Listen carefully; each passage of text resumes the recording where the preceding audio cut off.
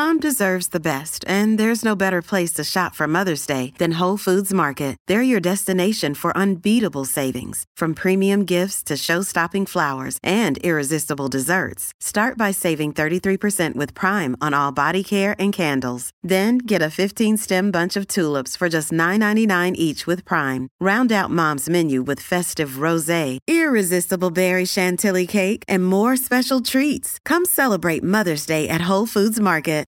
This episode is brought to you by Shopify. Forget the frustration of picking commerce platforms when you switch your business to Shopify, the global commerce platform that supercharges your selling wherever you sell. With Shopify, you'll harness the same intuitive features, trusted apps, and powerful analytics used by the world's leading brands. Sign up today for your $1 per month trial period at shopify.com/tech, all lowercase. That's shopify.com/tech.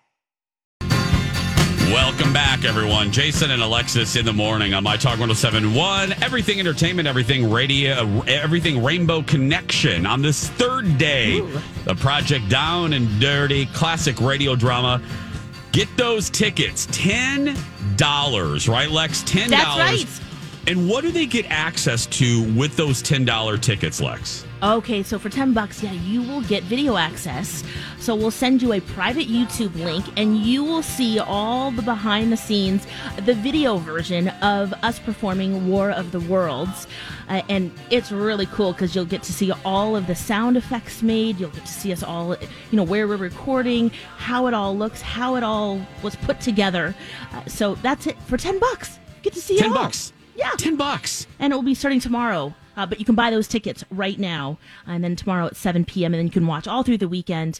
And if you want to listen to our radio show, you can, of course, on Monday, November 2nd, 7 to 8 p.m. That's right.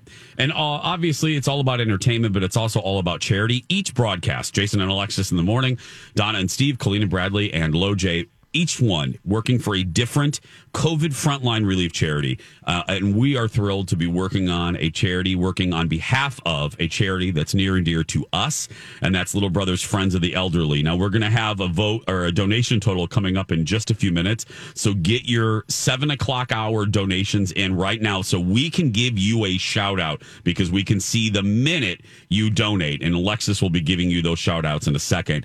But first, let's welcome to our show somebody from Little Brothers, James. Hi, James. Good morning. James, welcome to the show. Thanks for being here. What exactly do you do for Little Brothers Friends of the Elderly? Well, my title is executive director. So I kind of try to orchestrate everything that we do. I work with great people like you've had on the air, like Ann Fosco, who's our program director, who oversees the program delivery that we do, and a whole team of really great people who are doing really important work. Well, let me ask you, what is one of the biggest challenges of this COVID area for you as the executive director?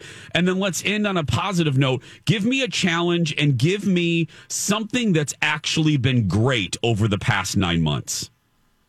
Oh boy. I think one of the big challenges is kind of a complicated one, but most of our work before COVID was about bringing volunteers together in person with older adults who are experiencing loneliness and social isolation. And of course, as we all understand, with COVID and our distancing restrictions, that can't happen.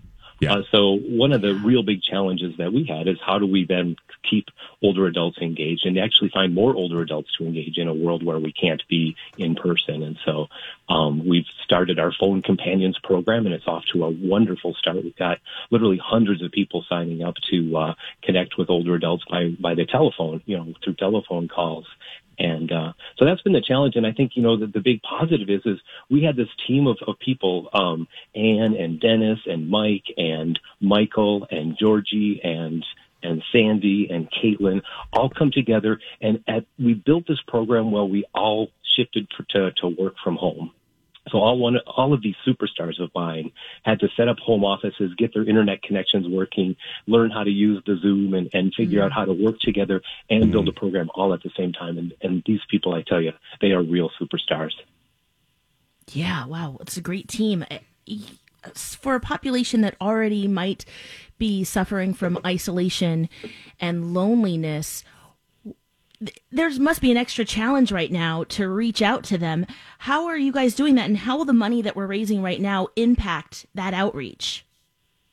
Oh, we're trying to do almost everything. We've done kind of an advertising campaign. We do a lot in social media. And I think mostly what we do is we work with personal connections. We connect with social workers, with agencies that are serving older adults.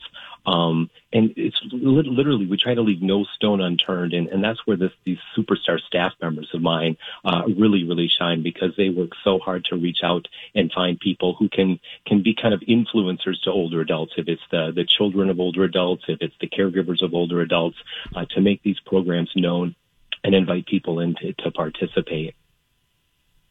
And when I did the program, James, I think I had a lot of people talk to me about this, and maybe you can speak about it. There's a misconception that, people would ask me, well, where are these people's families? Why don't they have anybody in their lives to do this? Because people are sort of in their own little world, and they think that their family is like other families. There's so many reasons why, maybe a spouse has passed away. Maybe they didn't have any children. Families are busy. The woman that I visited with, Iris, who unfortunately passed away in February, she had a family, but they all had jobs and they were busy. And, it's like they visited her, but she still needed a friend.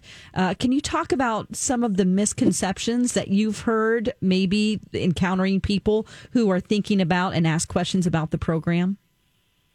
Yeah, I think you really hit on what the misconception is. It feels sometimes like this is something that might happen to other people that might not happen to myself. Right. But what we know is that none of us are immune. We're all really on a continuum of social engagement.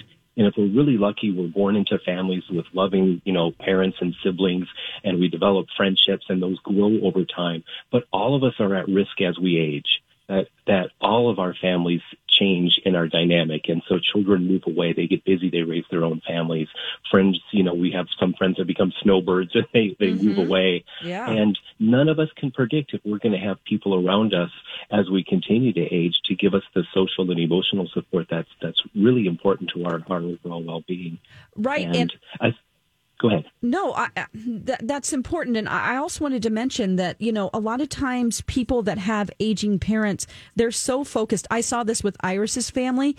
There was so much work to do with taking care of her medical issues and calling doctors for her and setting up appointments, seeing how she can get to the doctor, that there wasn't time for that friendship that she needed, and all of her girlfriends had passed away, and so she just needed somebody to be her friend and not talk to her about her next doctor's appointment, really. Yeah.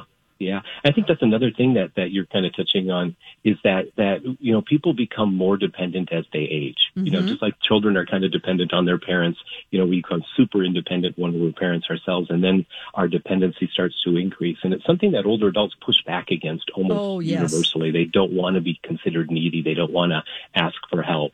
And that's just where it's just really important that we as a community just kind of take an interest. And I'm really optimistic. We live in a part of the world where if one of our neighbors has broken their leg or something, you see their sidewalk get shoveled. Kind of no questions asked. You might not even know who did it. Somebody comes home from the hospital, we bring over a hot dish. We care about each other and we can take care of each other. And that's the exact energy that we need to continue to kind of tap into, to check in on the neighbors of ours that might be starting to age, just to find out if a cup of coffee once or twice a month might really bring a lot of joy and happiness and connectivity in their lives. And then when we do that, we get more out of it than we ever put out there in the first place. Little effort, lot of joy. James, thank you so much for joining us. As we've said all week, we're going to work really hard to raise as much money and awareness for Little Brothers Friends of the Elderly, and we're doing it now. As we speak, people are donating. We're getting ready to give them shout-outs. So thank you for everything that you do and your great team does, James. You guys are so great. Thank you so much. We really, really appreciate all of your support. Thank you. James, Executive Director of Little Brothers Friends of the Elderly.